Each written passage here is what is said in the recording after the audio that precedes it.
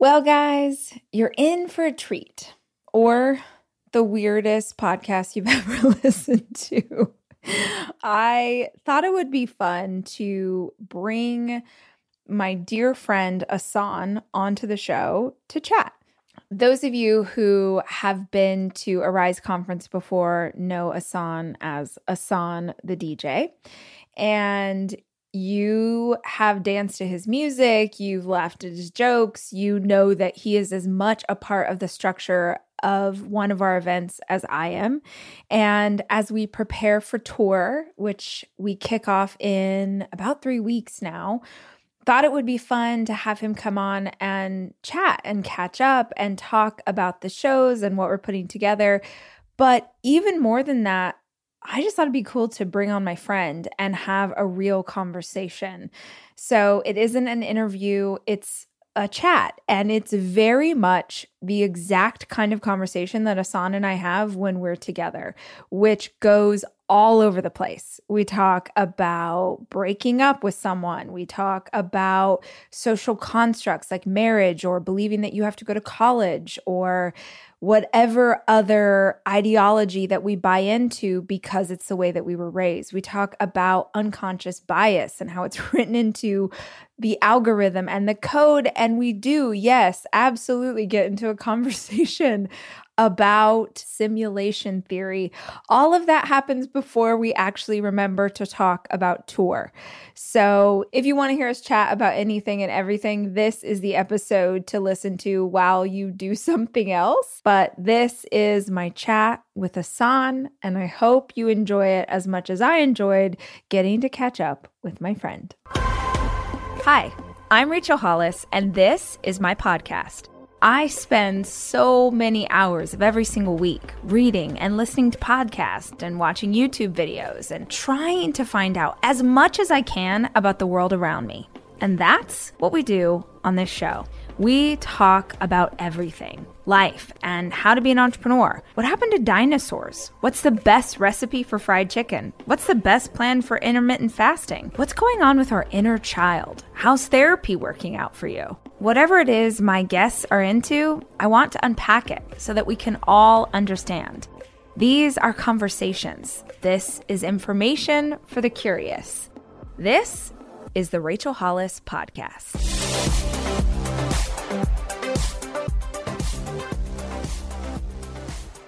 The intention behind wanting to have a tour in the first place, which is that I personally am missing community. I'm missing community. And so I figure if I'm missing community, then maybe other people are as well. Yeah. And there's like the most amazing connection happens not when you meet someone and you're like, oh, you look like me, you think like me, you vote like me, but when you meet someone that you're like, oh, you too. Yeah. Like you're also doing this thing that I'm trying to do. You're also dreaming of this other. You're also like kind of not sure what to do with your life now. You're also, what is it? C.S. Lewis, the most powerful words in the English language are me too. Yeah. And I think that when you get together in a community and you find people that have similarities to you, number one, it makes you feel not so alone. Mm-hmm. But it also means that, I don't know, I feel like it gives you like such a boost. It gives you power. You're like, okay, hell yeah, let's do this. Now you have someone you can call when it's hard. It's like as a parent of a toddler, then you meet another mom who's a parent of a toddler. Mm-hmm. You're like, oh girl, call me if you start crying over potty training. Like I'll get you. Mm-hmm. It's incredible when you think about the fact that we did, I want to say this for people who are listening who may not know this. I'll do an intro so that they know who you are. Gotcha. But you and Jack, so the three of us on this call, have been at every Rise conference since the very first one. Check this out. Which is, I still got my my water bottle. Oh, I love that bottle. That's so cool. I forgot about that one. Yeah, it's incredible to think, 2017, we have this crazy idea to do this event. Sammy and I are on an airplane. We're talking about, literally the idea was we all went to the same church. And I'm not sure if everybody knows this story, but we all went to the same church. And Sammy and I really wanted to throw an event that was not based in faith. because we were like, well, we have incredible community in our church and we get to come together and have dinners and go to events and do all these things as a group. But what does it look like if you're not part of our church? What if you're Muslim? What if you're Jewish? What if you're atheist? And maybe you wouldn't feel comfortable coming into a space that has a religious, foundation. So we wanted to create a space that felt like, you said, like that agape love, that felt like that community and that sense of fun and that connection. But it didn't matter who you were, what you believed in, what you looked like, you were welcome here. Yeah. And so we literally on that first plane ride, Sammy was like, maybe we could get Ahsohn.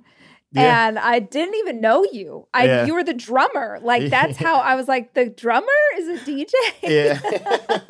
Yeah. And it's so funny because from the very first event, that sort of back and forth between the two of us, like, became that foundation of the event, which if you've been to a Rise conference before, you know what we're talking about and you know who Ahsohn is. And they're probably tripping out right now to like hear like how we philosophize. Talking about simulation theory. Simulation theory. I mean, I think it's incredible to imagine how far it's come. And like, here we are now for the first time going to different cities and trying this new experiment.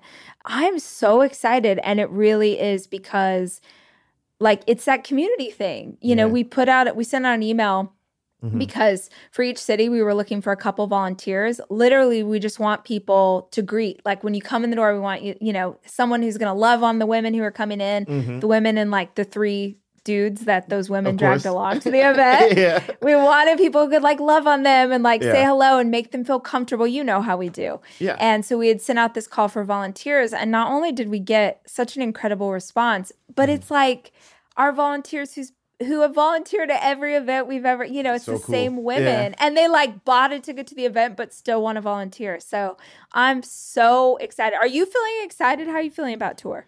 I am super excited. I think there's something truly special about like those spaces that you help to curate. Like, I think the experiences that happen there are like crazy. Like they're so dope. Like, it's so beautiful. The energy of it is like unmatched. Like it truly is like, the vision that you set out with Sammy on the plane, like, truly came to fruition. Like, there's like, the energy is unmatched. Like everyone coming together from different walks of life and stuff like that. And I think it's important to go to these cities where like, because I think of these cities all the time where like just people who are from a smaller town who don't run into a lot of people who are very different from them, coming together at a place where they're going to experience people either who have flown in from other places or what you offer, even people that are somewhat close to them, but they're all attracted to the space that you're curating. And so they're all gathering around this like mutual interest of this experience. And I think it's so cool to have those people have a chance to meet each other and to become friends and to do all that. Like, it's beautiful. Like, there's not a lot of intentional, opportunities to do that are fun and that are also like especially geared for a female audience, like that. We need more of that. Like, I think that's so cool.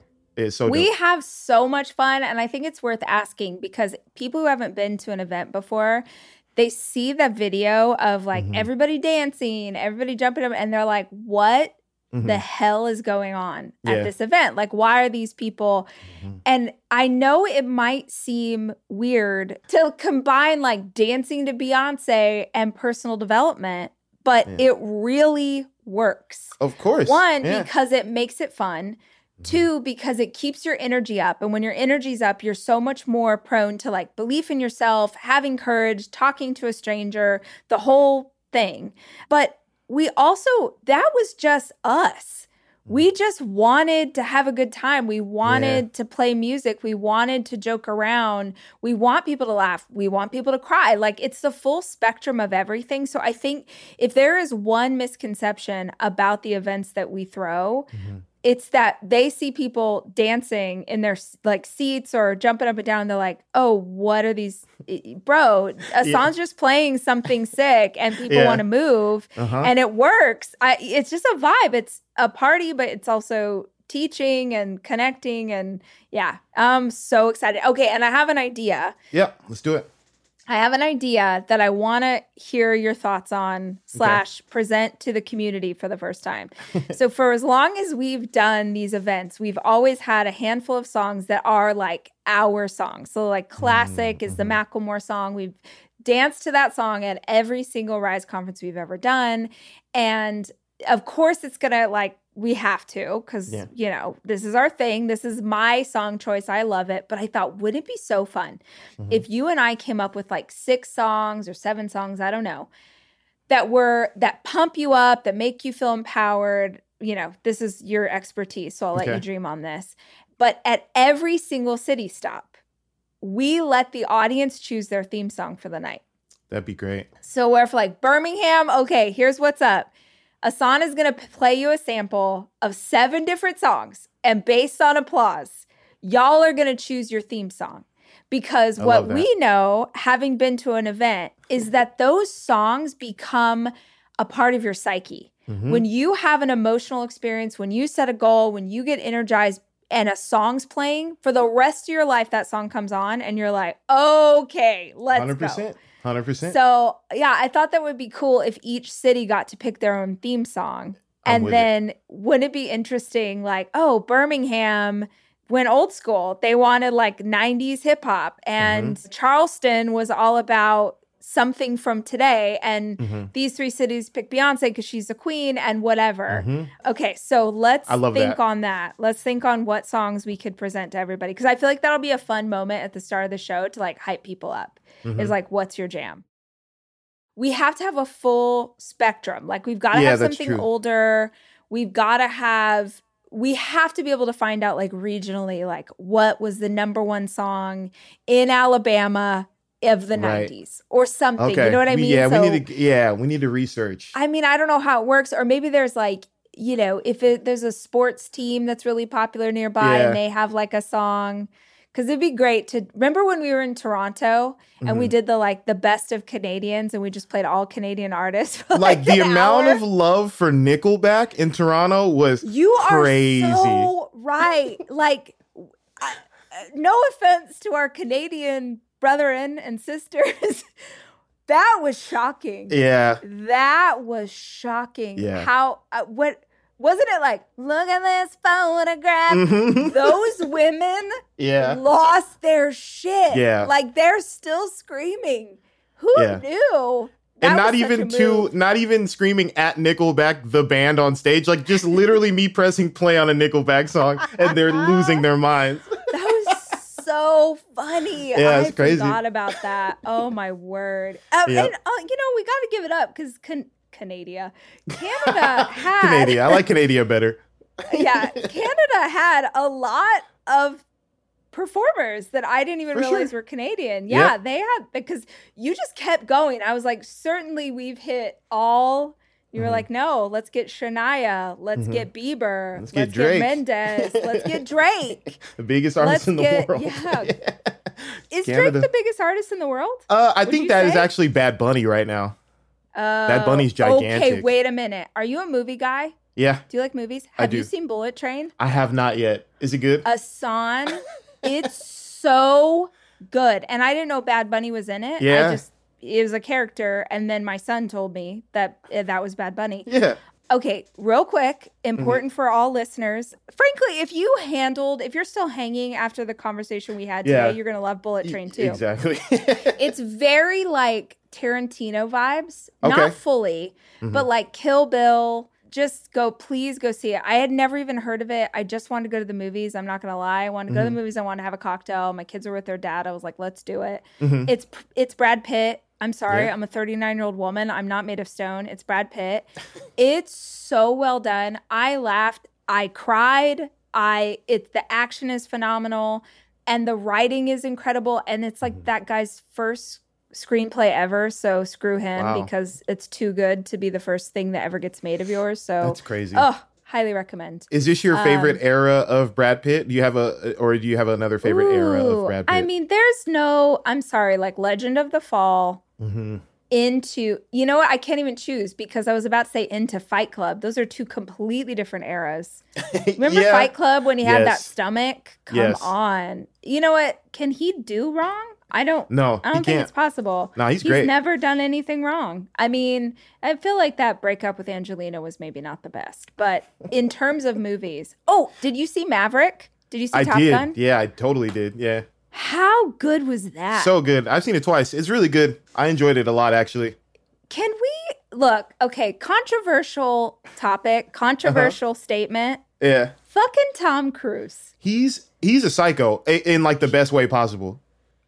In the best way possible. Also, like, openly the leader of a very dangerous, hurtful cult. Like, everybody knows. Nobody's confused. They're probably gonna like sue me for saying that. Everybody knows. And damn it, you're just like, he's too good. Yeah. He's too good. He's real good at making like really good movies.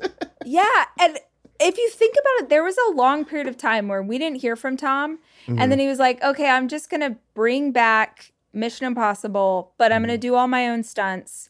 And they're going to be so insane that you're just going to still love me. Like, he went crazy very publicly for a while. Like, remember he was jumping up and down on Oprah's stage and like Katie Holmes and the whole thing. And I was like, this man's insane. Mm-hmm. And here, I hate myself. Mm-hmm. But I saw Maverick and I was like, damn it. This is so good. Yeah, it's when you like when I look at someone like Tom Cruise, like Scientology aside, like I look at someone like that and I'm like, I'm so glad he's using his like insanity for things that people enjoy. You know what I mean? Because he could totally be using his insanity to do all kinds of things. Like he could probably take over the world if he wanted to. That we know of. That we know of. Yeah, we don't know. Behind the scenes, they could be using that level of obsession for all kinds of stuff. But that, honestly, Top Gun, it's real good. And the writing of being able to like have little nods and winks to the original movie, but also do something new and different and fresh. Ugh, so good. Hurts my feelings. They let him, and let him is a stretch. But I like that he was old in this movie. Like, they let him be his age and not, like, pretend like he's, like, the young hotshot guy. You know what I mean? Right. Like, they've been doing for so long. And, honestly, his body looks phenomenal for the age that he is. But if you watch it again, please laugh with me in spirit at the scene on the beach where they're playing football. Oh, my goodness. Because his body, I give him credit. But if you watch that again, please note that every time it cuts to him, like anything below his nipples is in like, shadow. Yeah. It's in shadow. They're like, we are not getting tight on this. Yeah. We're not getting direct. Cut to Miles Teller, like dead light, like 6-pack abs, looking young, looking hot. Back to Tom, shadow, like shadow for no reason. It's so funny how they cut that. Yeah. Because it's like, none of us want to say Tom Cruise's body looks good for a 6-year-old man. Yeah. We just all want to believe that Tom Cruise's body looks good for Tom Cruise. Yeah. And so does Tom Cruise, for the record. Like, I think he'd be miserable if you said that he looks good for a 60-year-old. Right. Well, also, is he 60? All of a sudden, I was like, maybe he's not that old. He's probably close to that, I would imagine. Man, it's ridiculous. That's got to be hard, though. Like, I couldn't imagine being someone like Tom Cruise or The Rock or like basically any woman in Hollywood where like the pressure to look a certain way is so heavy on you from every direction. Like, I couldn't even imagine. Like, I'm sure you deal with that to a degree. Like, I'm sure there's like, you feel some kind of pressure, like, to look a certain way, to present yourself a certain way. And like, I just couldn't do that. Luxury is meant to be livable.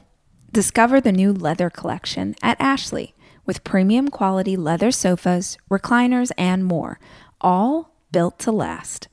No matter how many spills, scuffs, or pet-related mishaps come its way, the leather collection at Ashley is made with the durability you need for the whole family. Shop the new leather collection at Ashley and find chairs starting at $499.99 and sofas at $599.99. Ashley, for the love of home.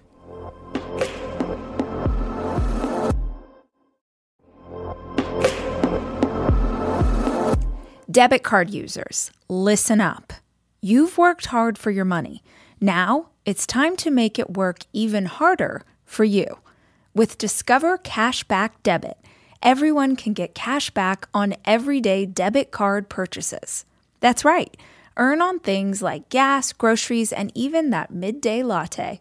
And to top it off, there are no fees, period. Yep, that means you won't be charged fees on your checking account. Transaction eligibility and terms at discover.com/cashbackdebit. Discover Bank, member FDIC.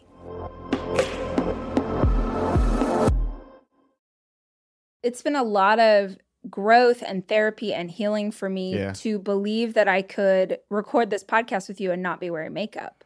Yeah. To believe that like I still have wisdom and value to offer the world and worth if I'm not with a full blowout and full makeup and all that stuff, because that's just how I came up believing that you were supposed to be. So I think that's still an unraveling that exists inside me that I'm actively working on.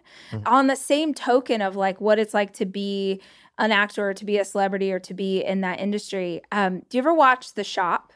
LeBron James's show on HBO. It's like my favorite show ever. I've seen all the episodes. It's a great show.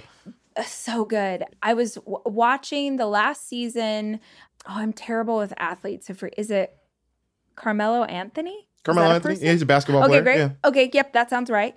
And the episode that he was on, there was him and then another, a woman who was in the WNBA. Okay. And they were talking about emotional health and mental health. And he was like, oh, I have a theory. Every professional athlete is depressed, period. Like, you will not convince me anything else. And they were like, whoa, unpack that, explain. And he was like, you do, if you want to be the best, if you want to be in the upper echelon, if you want to do this work, you're going to do the same thing over and over and over every single day. You're going to do the same routine. You're going to eat the same things. You're going to go to the same place. You got to go to bed. You got to do. And if you work your hardest, if you stay in this routine that's monotonous, if you work your absolute hardest, if you win it all, the second you win, guess what? Tomorrow you got to wake up, you start doing that routine again because you got to be ready for next season. And he was explaining what that felt like. And I never thought, because every other athlete in that circle was like, as soon as he said it, they were all like, yep, that's the truth. This is not fun in the way people, like if you've ever seen that documentary of Tom Brady, his life looks terrible. And he's married to a supermodel. Like he just watches game tapes and eats salmon. Like it's the most monotonous, but that's what it is to be the best. And I guess we're gambling that like, what, you think later in life that it'll pay off? And I'm not questioning it because they're way cooler than I am, but... Well, sports is, and I think a lot of athletes are waking up to this, but sports is probably one of the most brutal industries. Even, I would say even more so than Hollywood, because I feel like at least in Hollywood, there are still opportunities to create lasting value for people beyond what you're doing on a day-to-day basis. Like you can create something, you can go off and be in a movie tomorrow that changes the world forever. And so people stamp actors that they like with a much more lasting sort of transcendent form of value to them. And with athletes, it's much more about what are you doing for me right now? And the moment you leave a team and you're playing for a different team, no one likes you anymore. The moment you blow your knee out and can't play anymore, you're of zero value to the rest of the world. And like, sure, there are some athletes that have lasting legacies, but the bar for that amongst professional athletes is so high. Like you can be an actor and just have a small role in a commercial that like changes like I'm like Flo from Progressive or something like that. Like you can be that, like, and no shade to Flo because she's hilarious and like what they've built is like one of the best advertising campaigns of all time. Yes. But like you could be, one of the greatest athletes in the world, and if you don't live up to a certain level of potential that completes the narrative that people have in their head about you, then like you're of zero value. And so it's like, it's extremely brutal. Like and a lot of athletes are waking up to that. There's a lot of earlier retirements than there have been before because people are getting the value that they would like out of professional sports. And then they're done because it's like, why continue to damage my body if like it's not bringing the type of value that they want, Well, I think when you see those stories, like there's a documentary, it's incredible about Tony Hawk. If you haven't seen it, please watch it. It's so good. But you don't even understand. He's one example, but I never could have understood how destroyed his body is. Oh yeah, it's nuts. Brutalized. And he's not even a football player who's getting slammed into again and again and again. And these athletes are literally destroying their bodies in order to perform. And it's exactly what you said. The second that they stop being relevant, nobody cares anymore. That team doesn't care. Those fans don't care. What kind of crazy existence is this, like chasing worth, right? If I can just do the right thing, if I can just throw this touchdown, if I could just, but if something happens to you and you're hurt, you're screwed. It is so wild. Yeah. You have to, I mean, that's why it's important to find internal sources of value and validation, because no matter what career you're in, if you're looking for it only externally, like, you're going to be let down. And I think athletes are just like a hyper version of that, like a hyper magnetized version of that, you know? Yeah. It's so real too. The idea that we're taught societally that it's what's outside us. Yeah. It's how much money can you make? It's what's the new thing that you can buy. It's how do you look? It's who are your friends? Where do you live? All of those things. And it's all fake. The only thing, really, honestly, it's what's inside you. The only thing that's ever going to make you happy, whole, complete, content, any of those emotions that you're pursuing, it's always, always going to be what is inside yourself. And nobody wants to hear that, because that's the hardest work there is to do. It's so much easier to have a drink. It's so much easier to go buy something that makes you feel good. It's so much easier to go spend time with a friend who's going to hype you up than it is to go meet with a therapist again this week and unpack your shit again this week. And it's slow. It's not fast. It's not, it doesn't numb you. You got to feel every single second of it. But that's the only real, authentic, like, how do we get to be who we really want to be and feel really good and content where we are right now today. You just closed the loop. I think you answered your question from earlier, like, where's the power in being a vessel of consciousness? I think that is the power. The power is, because we have a subjective idea of what the world is like for each person, like, we have the power to show up to whatever it is that is going on in the world and in our life. Like, we have the ability to choose how we interface with that and then what we do with that. You know what I mean? And that's the power. And like, the moment we start offloading and offshoring like that responsibility, as opposed to going to therapy, as opposed to like doing all the things you just described, that like finding those internal senses of value, the moment we start to offshore significant amounts of that to other things, we're giving that power away to other things. Yeah. And sometimes, I'm not here to like talk down anybody or anything. Like, sometimes you need to do that. That's why we have things in place, because everybody doesn't have the same allotment in life in terms of like capacity to interface. Some people's lives are very chaotic. Yeah. And, you know what I'm saying? So like, sometimes you do need to off. Where I'm like, all I've got right now is the ability to make a drink. I know that that's not healthy, but during COVID, during lockdown, 100%. Like when it was like day 22 and I at home with the kids and we're all afraid, and it's like, all right, fuck it, I'm making a drink. That's all I got right now. 100%. I just like zoomed, had a cocktail party with my friends, and you were DJing. We'd all get on Instagram and watch you DJ. None of us knew what was going on. That's all the capacity we had. But when you have little, bits, little space, little moments where you're like, okay, I've got a little bit more capacity. I've got the energy. I've got the space, or maybe even I need to fight for this space because I know I've got to heal this stuff. I've got to break these generational cycles. Like, that's the work. That's why we're here.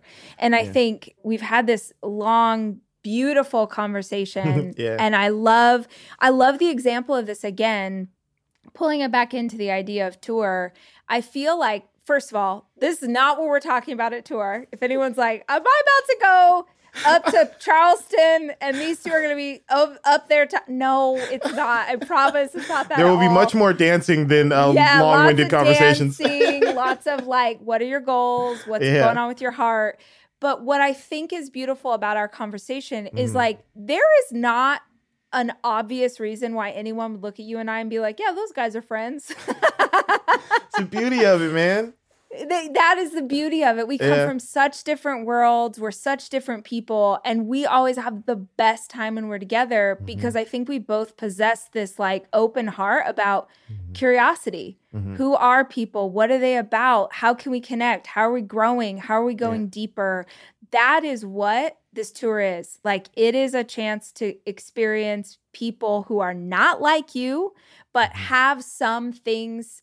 Like, we all have things in common, that we're all like trying to become a better version of ourselves.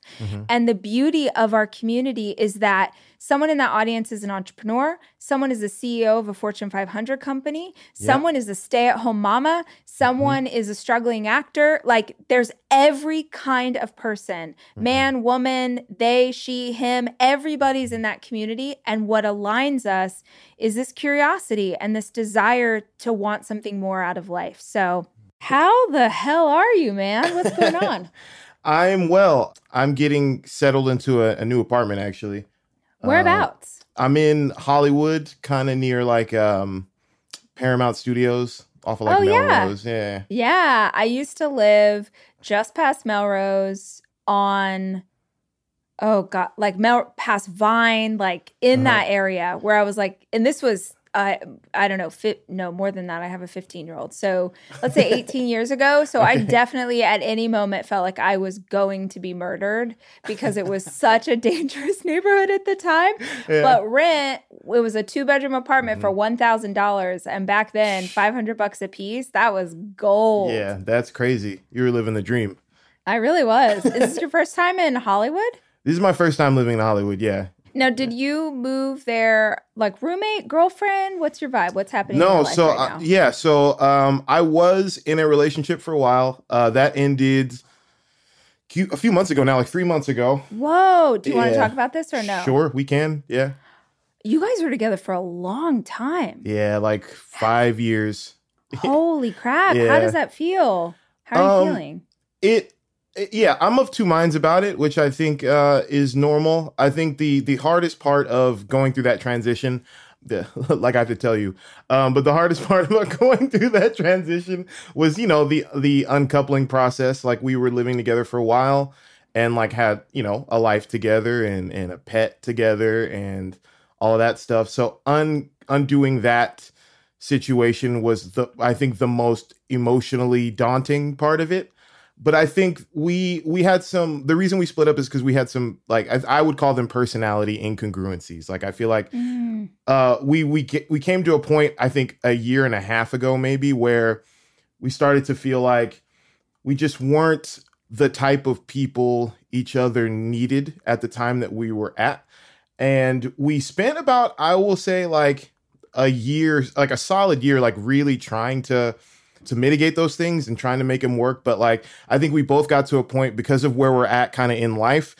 Over the past year, like I went through a lot of like transitions career wise and like had a lot of opportunities in front of me and like was really like focusing hard and spending a lot of energy on that kind of stuff, as well as like I started going to therapy for like the first time in my life a year and a half ago.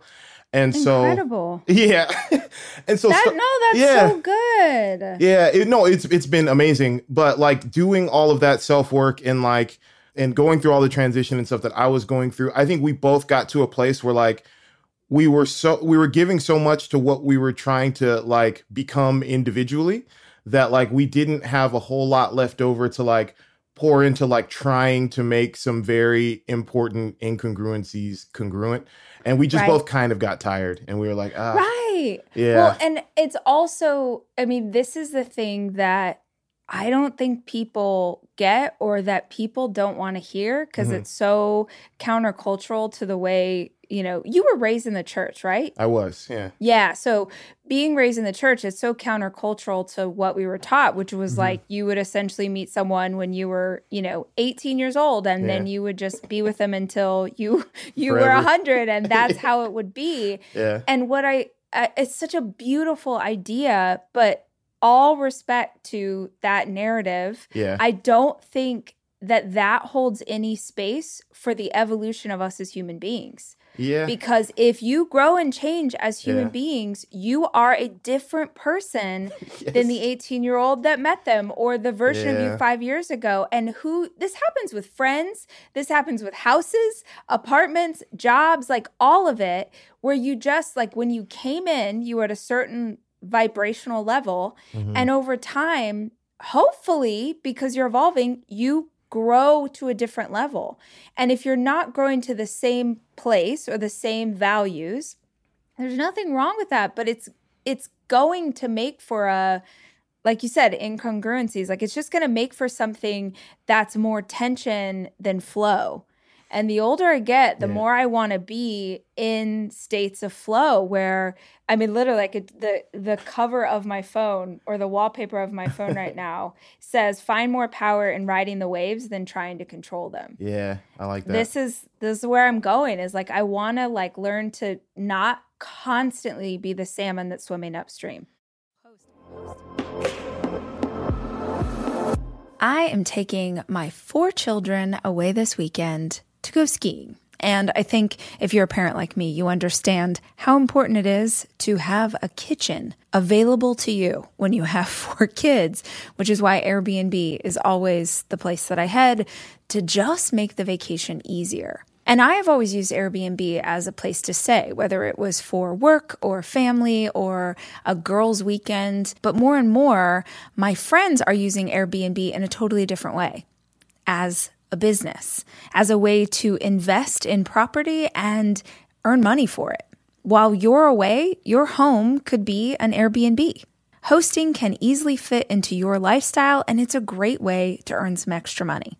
Your home might be worth more than you think. Find out how much at airbnb.com/host.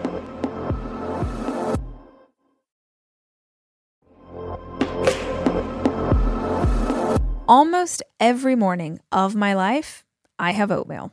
Seriously, during the winter, having something hot in the morning really makes a big difference in my day. Quaker has been a trusted name in oatmeal for over 145 years, which means they've been milling oats since before the invention of the zipper, the stop sign, or ballpoint pens. Quaker has something for everyone, whether it's old-fashioned or quick oats that are good for cooking or baking. And while a ton of things have changed, the good stuff remains the same. Quaker, getting up to some good since 1877. Look for Quaker Oats at your local grocery store.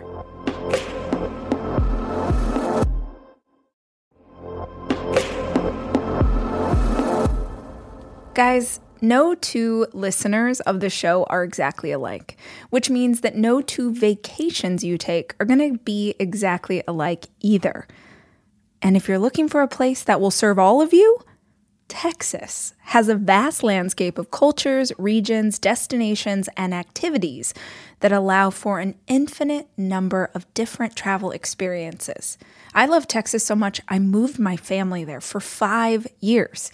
Because here's the deal, Texas has it all. Are you a beach person? We got you. If you love a rugged vacation, not my jam, but there's plenty of campgrounds, hiking trails, and state parks galore. My favorite part about Texas? The food. It is the thing I miss the absolute most. Whether you love barbecue or Tex-Mex or just want to be in cities that take their food very seriously. You can enjoy live music, visit internationally recognized art museums, and check out thrilling cowboy experiences. Visit traveltexas.com/getyourown to get the only trip to Texas that matters. Yours. That's traveltexas.com/getyourown.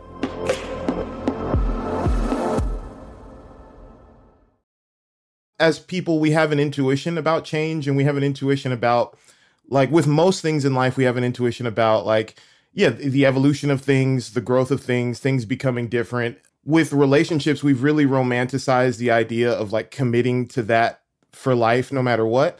And I think that is counterintuitive to like most of what we do as human beings. Right. It's really kind of the only thing that we romanticize committing to for life. Even with like children, we don't commit necessarily to our relationship with our children being the same for the entire life. That's crazy to me. You're so right. Well, and I remember when I was going through the divorce, I was reading so many books. Obviously, this is like how I try and teach myself or heal myself. And I was reading so many books. And I remember one of the books I read was talking about why do we celebrate the amount of time that you're in a relationship. Like you see a couple and you're like, you know, they're celebrating their 40th anniversary and everyone like cheers for them or whatever.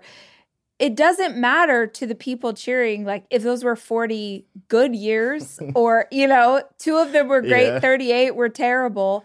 We celebrate the longevity instead of celebrating the quality. Yeah. And then there's this sort of, I don't know, why do you think, because I feel like people are afraid of the idea. And I was this way too. I remember hearing about celebrities like, you know, Gwyneth Paltrow and what's his face, consciously uncoupled. The guy from Coldplay. Yeah, Chris Martin. Yeah. Yeah, they consciously uncoupled or whatever. And I was just like, oh, you know, again, this sort of Christian church narrative of like, how dare you break up? And how could you try and say that that was evolved? And in retrospect, I'm like, yeah, that's really freaking, that it is. And it's so controversial. I already can hear the emails that we're going to get from people just like, how dare you? I know. The sanctity of marriage. But it is beautiful if you're growing together, you're changing together, and the new version of who you are continues to be aligned with the new version of who they are. Yeah. If it isn't that, it's what? Like it's toxic? I don't know. I think a good way to illustrate it is like it's the difference between telling someone like, oh, we've been married for 40 years, right? Like there's an immediate like need to affirm somebody's like willingness to be married for 40 years to the same person. And regardless, and like you said, they don't even, there's almost no thought to like, well, have those been 40 pleasant years? Like, has there been any growth in those 40 years? Like none of those questions come up. But if someone was like, I've been at the same job for 40 years, you might have the same urge to celebrate them. But on the flip side, if they told you, hey, I've been at the same job for 40 years and it's just not serving me and serving my growth the way that I want it to anymore. And so I'm going to like find a different situation that for the season and the person that I am now, there would be an immediate celebration of that and almost like, no, well, I mean, you kind of committed to being at this job, so you should probably. Right. You stood up in front of your family and your grandma and you said you were going to have this job forever. And sorry, you're locked in. So there's like, I think what it is people have this like foundational fear of being alone. I think there's 2 versions of that. The raw sort of animal sense of like, you want to have a partner in companionship. We've been conditioned over like generations to want that.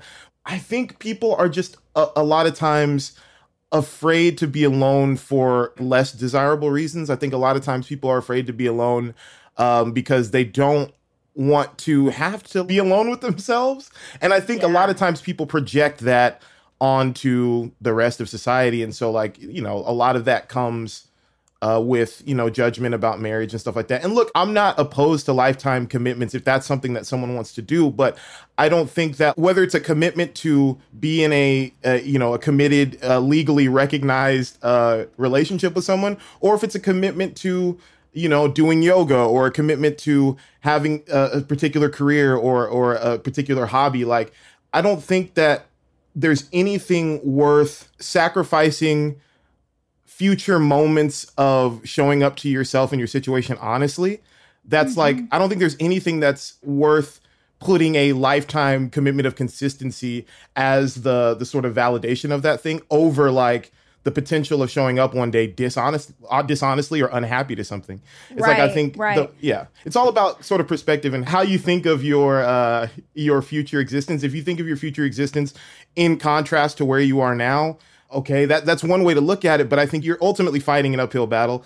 And this is all like kind of coming back to mindfulness, sort of being in the moment and like thinking of yourself as having future moments and setting yourself up with the commitments that you make now to like be able to show up well in the future, like in a moment to moment basis, I think is important. And like no lifetime commitment, I think is worth sacrificing that. You know what I mean? If those issues arise. Well, I mean, I think it's going back to sort of what was the intention at the beginning of that. Your relationship, in my past relationship, the intention was pure and honest and like, this is what we're doing. And in both of our cases, it sounds like getting to a point where you realize something was not working or not right anymore and trying harder and doubling down and what can we do and let's unpack this and all those things. But if you've honestly done what you can do to make this thing work, but you know in your heart of hearts that it's just not right, I think most people will stay inside of something because they don't want to be the bad guy, because they don't want to hurt this person that they love, because they don't want the opinions of other people to come at them. And it's a really, like, without question, the most difficult decision I've ever made, the hardest time period, like not even done yet, like still a hard time period.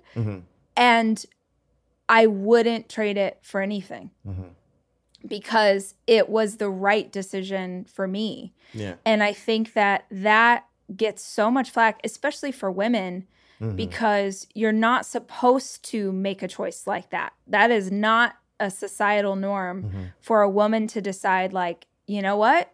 This isn't the right thing. I don't feel like this is healthy for me. And if it's not healthy for me, it cannot be healthy for my children. And so I'm going to make this decision in spite of what other people think of it, and be willing to deal with all of the fallout that comes from that.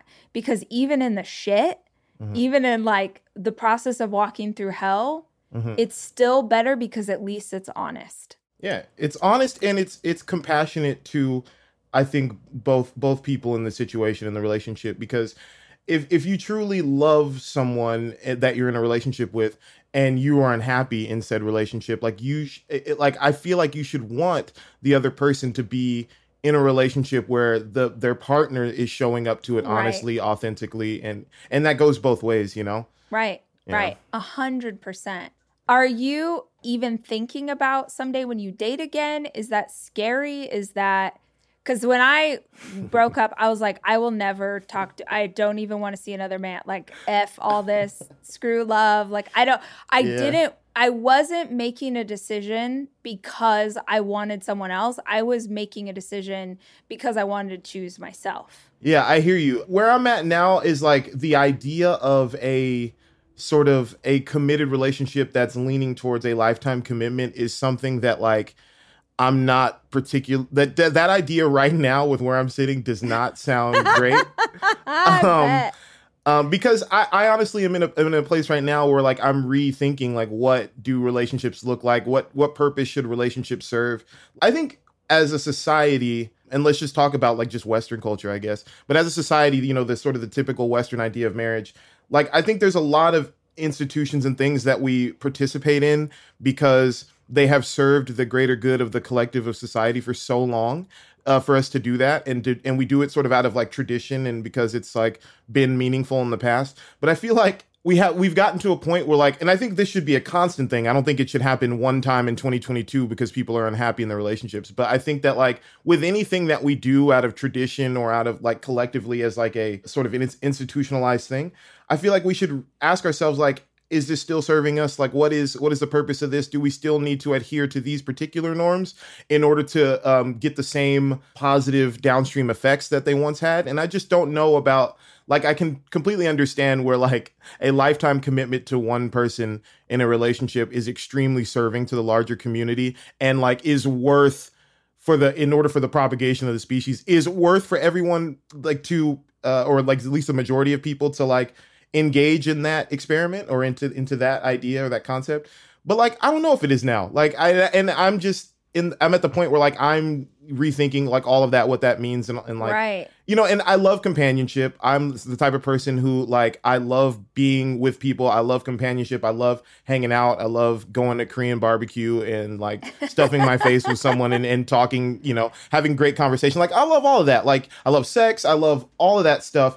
But within the context of, like, a lifetime commitment, I'm just not sure that is, like, I don't know. I'm not sure. I don't know how I feel about it yet, honestly. And that's great. That's honestly, that's a beautiful place to be, is like, I'm not sure. I don't know what it's going to look like. And I feel like that continues to evolve for me. Even the growing up, and everything was about this idea of getting married. And I remember when I first started dating Kez, I was like, oh, wait, do we have to get married? Like, if I want to be with this person, are we supposed to get married? Because you know the culture that we come from. Like, that's so ingrained in my head. And I actually think it's so beautiful to be in a relationship where both of us are choosing to be here. Yeah. Like, I cannot express enough how this is not everybody's story, but that when you're in a really long-term marriage, it starts to feel a bit like we're here because we married each other. Right. And the idea that both of us are here and we're in this thing because we choose to be, like, every day I wake up and I choose you, and every day he wakes up and he's like, I choose you, and we're doing this thing together. Yeah. Is so beautiful and is so different than how I was raised to believe a relationship was supposed to be. And I'm like, wouldn't it be cool if you're in your 80s and you're like, I'm still here choosing you. Like, there's no contract that says I have to be here. There's no, like, none of that is there. It's just this choice. It's like Goldie Hawn and Kurt Russell. I mean, or Oprah and Stedman. Like, they all had it figured out, and none of the rest of us did. Do you remember because how old are you? I'm 31. 31. Okay, so I'm a little older, and I don't even know if this is going to translate. But do you remember how, like, in the 90s, 2000s, like, the fact that Oprah and Stedman weren't married, the fact that Kurt and Goldie weren't married, it was so controversial. Yeah. Like, these people had been together for like 40 years or 30 years or 20 years. And it was so crazy. It was such a, like, oh my God, Hollywood's mad.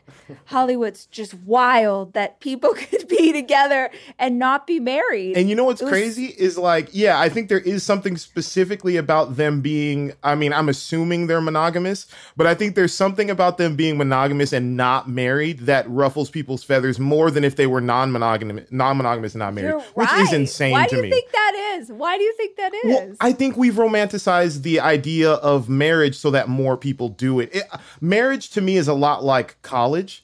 Like, we've romanticized the idea of going to college because we want more people to go to college. We want people to be educated.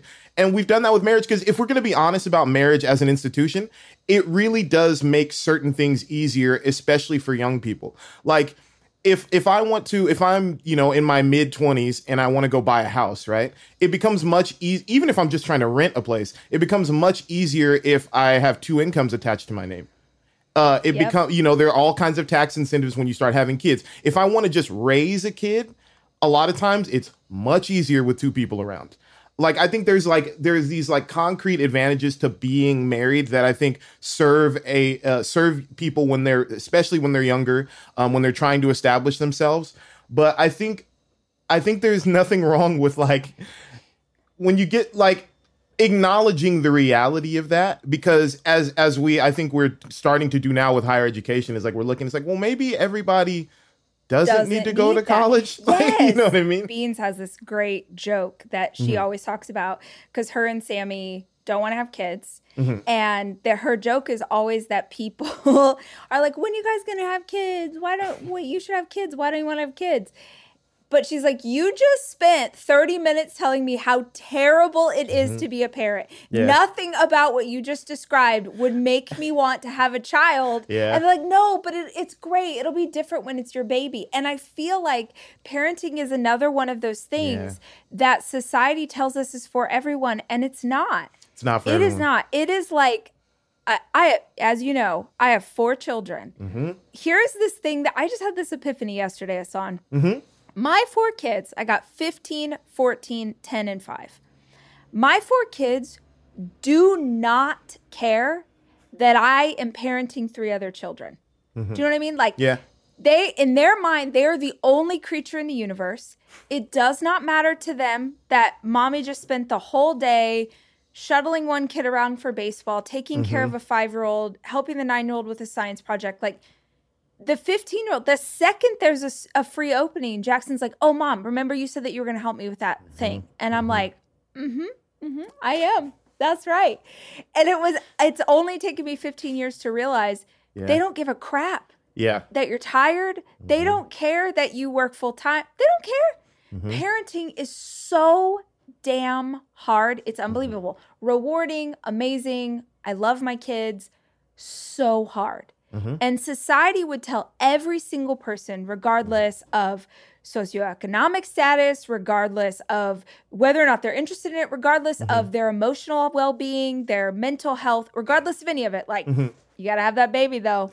You got to have that baby.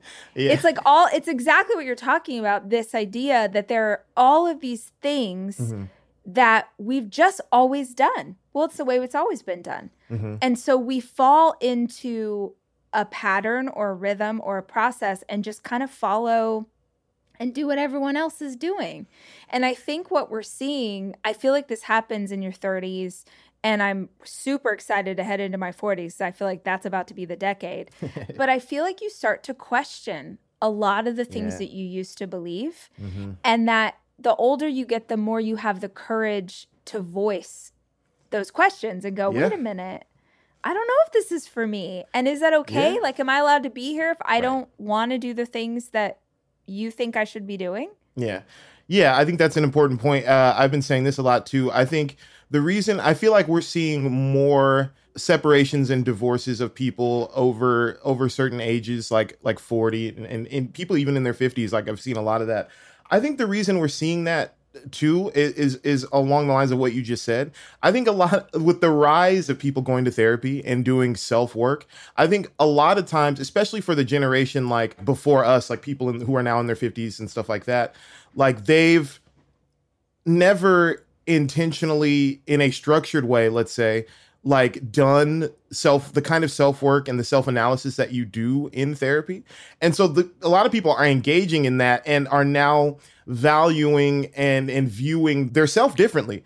And so a lot of people are thinking about their relationships differently because for the first time, maybe in their lives, they're like considering what their experience of the world is now and like how that's being shaped by the relationships they're in and all that kind of stuff. And so people are for the first time, like looking at themselves and like continuing to better themselves into later ages.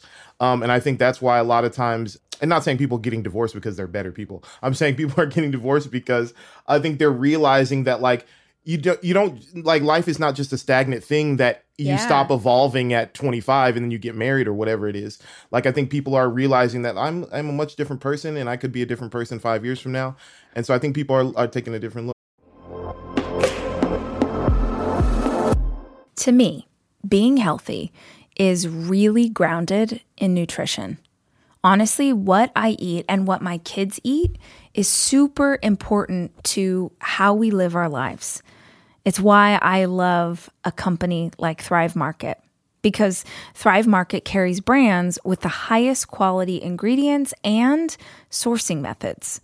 They restrict hundreds of ingredients across their food and cleaning categories. So when I go online and I use their on-site filters, I can figure out exactly my lifestyle needs and trust that what I'm getting from Thrive Market is what I want to take into my body. When you join Thrive Market, you're also helping a family in need with their 1-for-1 membership matching program. You join, they give. You can join in on the savings with Thrive Market today and get 30% off your first order, plus a free $60 gift. Go to thrivemarket.com/rach for 30% off your first order, plus a free $60 gift. That's THRIVE market.com/rach. thrivemarket.com/rach.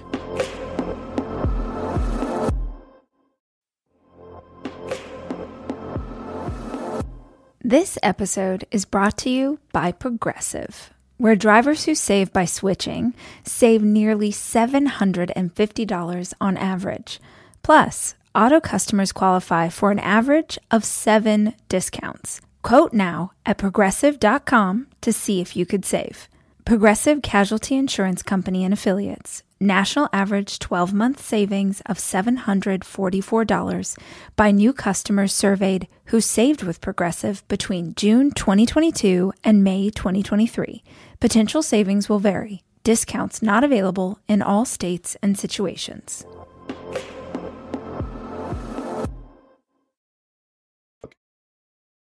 Not for nothing, but we're living longer than ever. For sure. Yeah. You know what I mean? Like, it's not abnormal now to expect to live to 80, 90, even 100.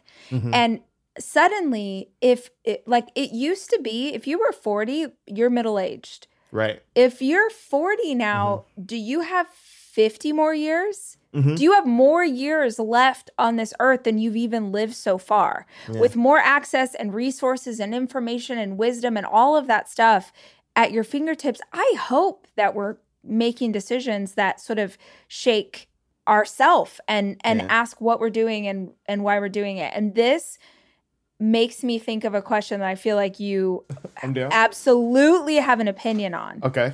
Which is this idea of like being in the Matrix or being in a simulation. Yes. What is your belief about the simulation? I think it's perfectly plausible to conclude that we're living in some kind of simulation that's being ran by some other entity or consciousness or some other intelligence out there. I think that like, man, I think... Well, wait, let me tell you. So I was just talking, my friend Tom Bilyeu, you've seen him speak at Rise before. 100%, so I was talking to Tom about this, and Tom has some crazy ass perception. Yeah. And he said, he was talking so fast I could barely keep up with what he was saying. But here's like the nugget that I took out of it, was he was like, if you could just conceive of the fact that this could be a simulation, then you have to also accept the fact that there's no way this is the first one. Yeah. It's true. So are you actually a simulation of a simulation of a simulation? It's true. I mean, I think the foundation of, and Tom can come back on and correct me, but I think the foundation of like simulation theory is like, if we can conceive of, like, we're at a place in our culture right now in technology wise, we're able to create simulations that are pretty good, but like we can all imagine a place where the simulations become so good that we can't distinguish it from like what we consider reality and not reality. So who's to say we're not already at that point and just don't realize it?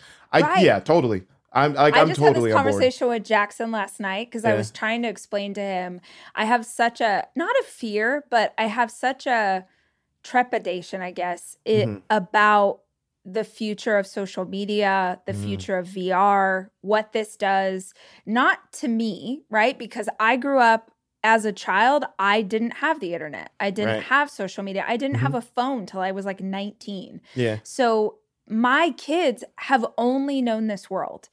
And I talk to them about a lot. Like, do you understand that none of this is real? And all of this is an algorithm, meaning like when you're going on social media, this is an algorithm that is being set up. Even Google, what you would Google and find, if you and I Google the same thing, me in Texas and you in Los Angeles, it's going to autofill with different options based on where we're living in the country, the conservative or liberal state of the world around us.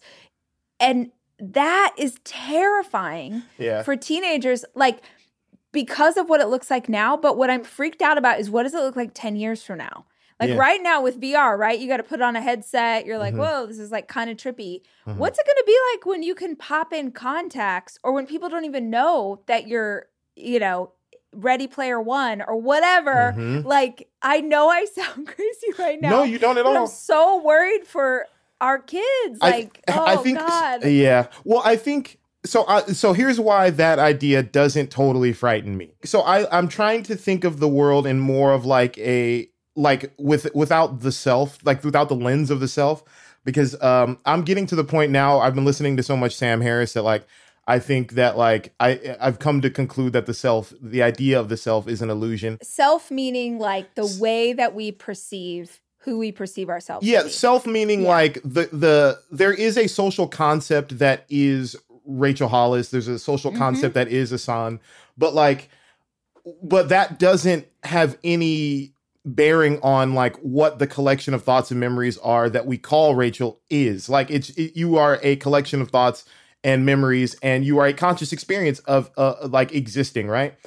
If we're able to just for this thought experiment, like step aside from the idea of there is a being inside of who we call Rachel Hollis that is like a transcendent like entity. If we remove that idea and we just concede that you are... Your soul? Is that what you would call your soul? Yeah. If we concede that you don't have a soul and that you are a collection of all your thoughts and memories and how you were raised and all that kind of stuff, what is a simulation, I think, gives it sort of like an artificial name. So like, what if we just called it like anything, like experience? Say we just call it an experience, right? If you have a virtual experience, like on a video game or something like that, what happens? You turn on, like from the perspective of the characters in the game, they pop into existence. They're conscious at whatever level that they're conscious at. Let's just concede that there's some level of consciousness there.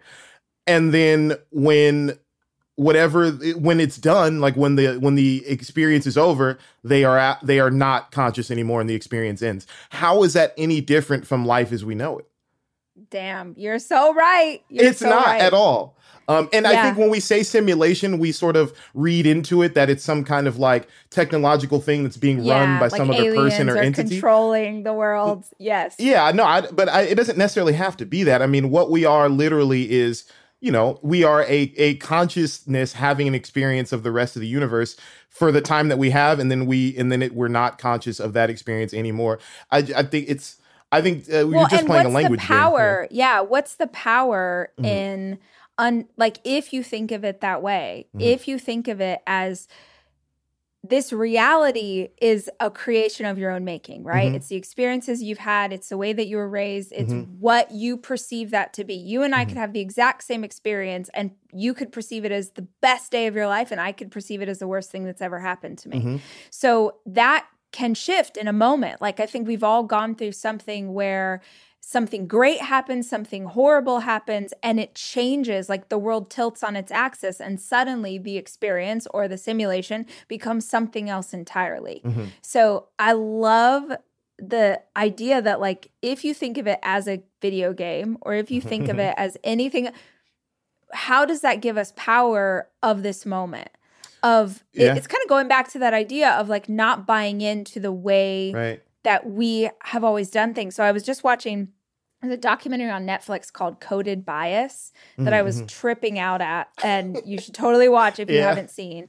So have you seen it? I have not. It sounds great though. It sounds like it's up my alley. Yeah, it totally is. But it essentially starts with the concept that people believe that the algorithm or computers or artificial intelligence is like the greatest equalizer because it's just math, right? That there's no bias inside of math.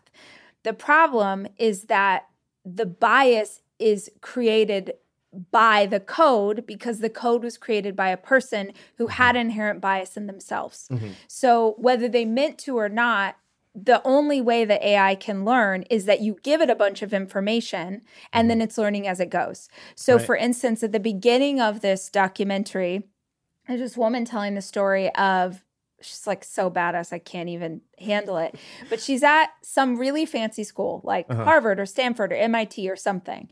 And one of the classes she's taking is that you go to a science fiction book, like a famous science fiction book, and you find something that they describe in the science fiction book, and then you have to actually invent it. Oh, wow. Which is the craziest, most amazing class ever. Yeah. And so she decides to make a mirror that if you look into it, it could augment your face and turn you into Serena Williams or a lion or basically that you could like hype yourself up by talking to yourself in the mirror, but that you would become your hero.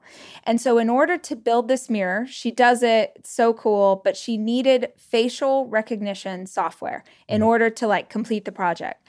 So she gets the software set up. She looks into the mirror, and it's important to say she's a Black woman. She looks into the mirror, and the screen comes up and says, "No face detected." And she's like, "What?" And so she keeps trying, and she's like, "Did I set this up wrong? Is the lighting in the room funny?" Like, she can't figure out what's going on. And then just on a whim, she grabs like a white mask, like the kind that you'd use for like theater or something, just like a plain white mask, and puts it up, and immediately it's like face detected, because the facial recognition software did not recognize her face as a Black woman, because the technology that was used to create it, and this was like Amazon or Google, like it was a major company who built this, had used pictures of white men as the thing that taught AI to recognize faces. Yeah. So that's how the documentary starts. And it's talking about how dangerous it is to believe that our technology is unbiased, because of course it obviously is. Right. But then it grows to like how all of these countries, how China, how London, how America is now using facial recognition software to track people, to follow you down the street, to find, people who are committing crimes. And it honestly, for you, Ahsohn, for anyone listening, because if people are still with us, because this conversation has gone to some crazy places. Totally fine with it. Honestly, this doc is wild, and it like is kind of terrifying because you're like, oh, we're sheep. Yeah. We're totally sheep. Like, we're letting our liberties be taken away. We're agreeing to this. Nobody's bothered that this stuff is happening. Anyway, I'm going off on a tangent, but I highly recommend that one. I think it's a good point, and I think it connects to the original point you were making about like what power do we have then if we are a conscious experience, like the uniqueness of being human, as far as we can tell, because as far as we can tell, we're the only animals on Earth that have the level of subjective conscious experience that we have. The beauty, and we can communicate that to other people, and I think the beauty of being human is that we are both, if we're going to continue the analogy of like a simulation or a computer program or a video game, if we as human beings are both the subjects that of the experiment or of the game or of the things that are subjected to the algorithm, and we are also the creators of the algorithm. Yep. And I think what you're arguing for with like the facial recognition software not recognizing certain hues of skin color or whatever it is, you're arguing for more data input. You're arguing for more, like what that algorithm needed was the experience of more things beyond what it had already experienced. And that translates in an analogy to community. Like what makes us unique, even if there was if there was no human beings on Earth, but there was one animal that had the consciousness of a human being, if you think about it long enough, that's like torture, because you're having an experience that you cannot share with anybody else. I think that's like the things that make us special as humans is not only our ability to have a subjective experience of the world, but to share that with others, because that's really the project of what we're all here to do. Because if there's a subjective experience of what it's like to be what we call Ahsohn, and there's a different subjective experience of what it means to be Rachel, like we, as knowing what it's like to suffer and knowing what it's like to flourish as a consciousness, like we have the duty to promote that amongst each other. Like I want all consciousness to flourish as my own. I think that's that's the concept of love that we have, like the idea of like, if we want to take it to church, the idea of like agape love, this idea of selfless love is recognizing the experience of others as your own and connecting to that. And it's not just out of altruism to say, hey, I did a good job today by recognizing someone else. It literally is the foundation of the project, because if we're going to, the algorithm of people, the algorithm that governs people in in our interactions is what we call culture. It's all of the norms, all of the things that we buy into, marriage, dating, all of that, food, travel, all of that, experiences, all of that is culture.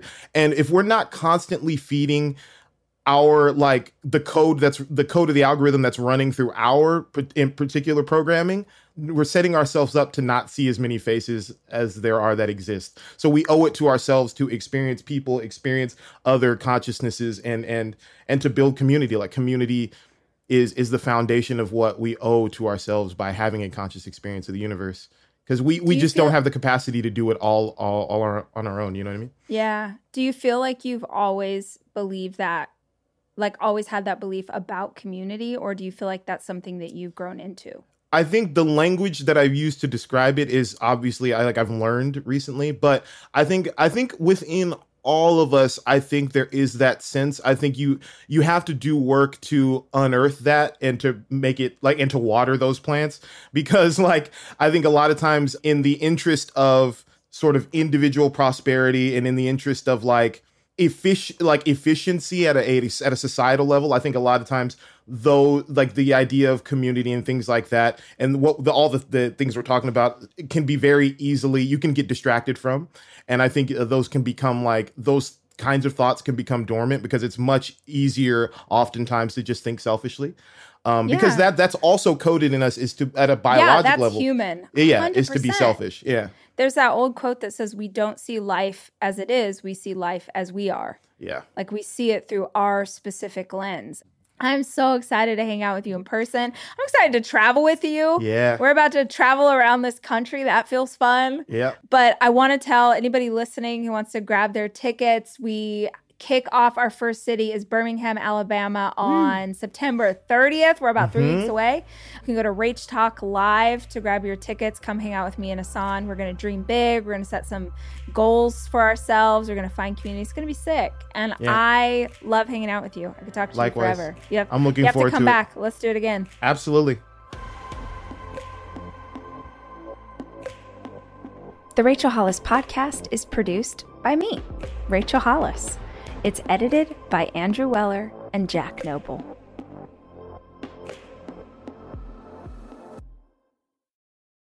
NetCredit is here to say yes to a personal loan or line of credit when other lenders say no. Apply in minutes and get a decision as soon as the same day. Loans offered by NetCredit or lending partner banks and serviced by NetCredit. Application subject to review and approval. Learn more at netcredit.com/partner. NetCredit. Credit to the people. Start clean with Clorox because Clorox delivers a powerful clean every time. Because messes happen. Because... Hey, honey, you know your dad's world-famous chili. Yeah, the one that takes 24 hours to make. So I was trying to help out and bring the pot to the table, but it was like super hot. And then I dropped it, and now the floor looks all, stained with chili. Look, the point is, you guys cool with pizza for dinner? Honey? Ooh, yeah, that happens. So start clean with Clorox. Use Clorox products as directed.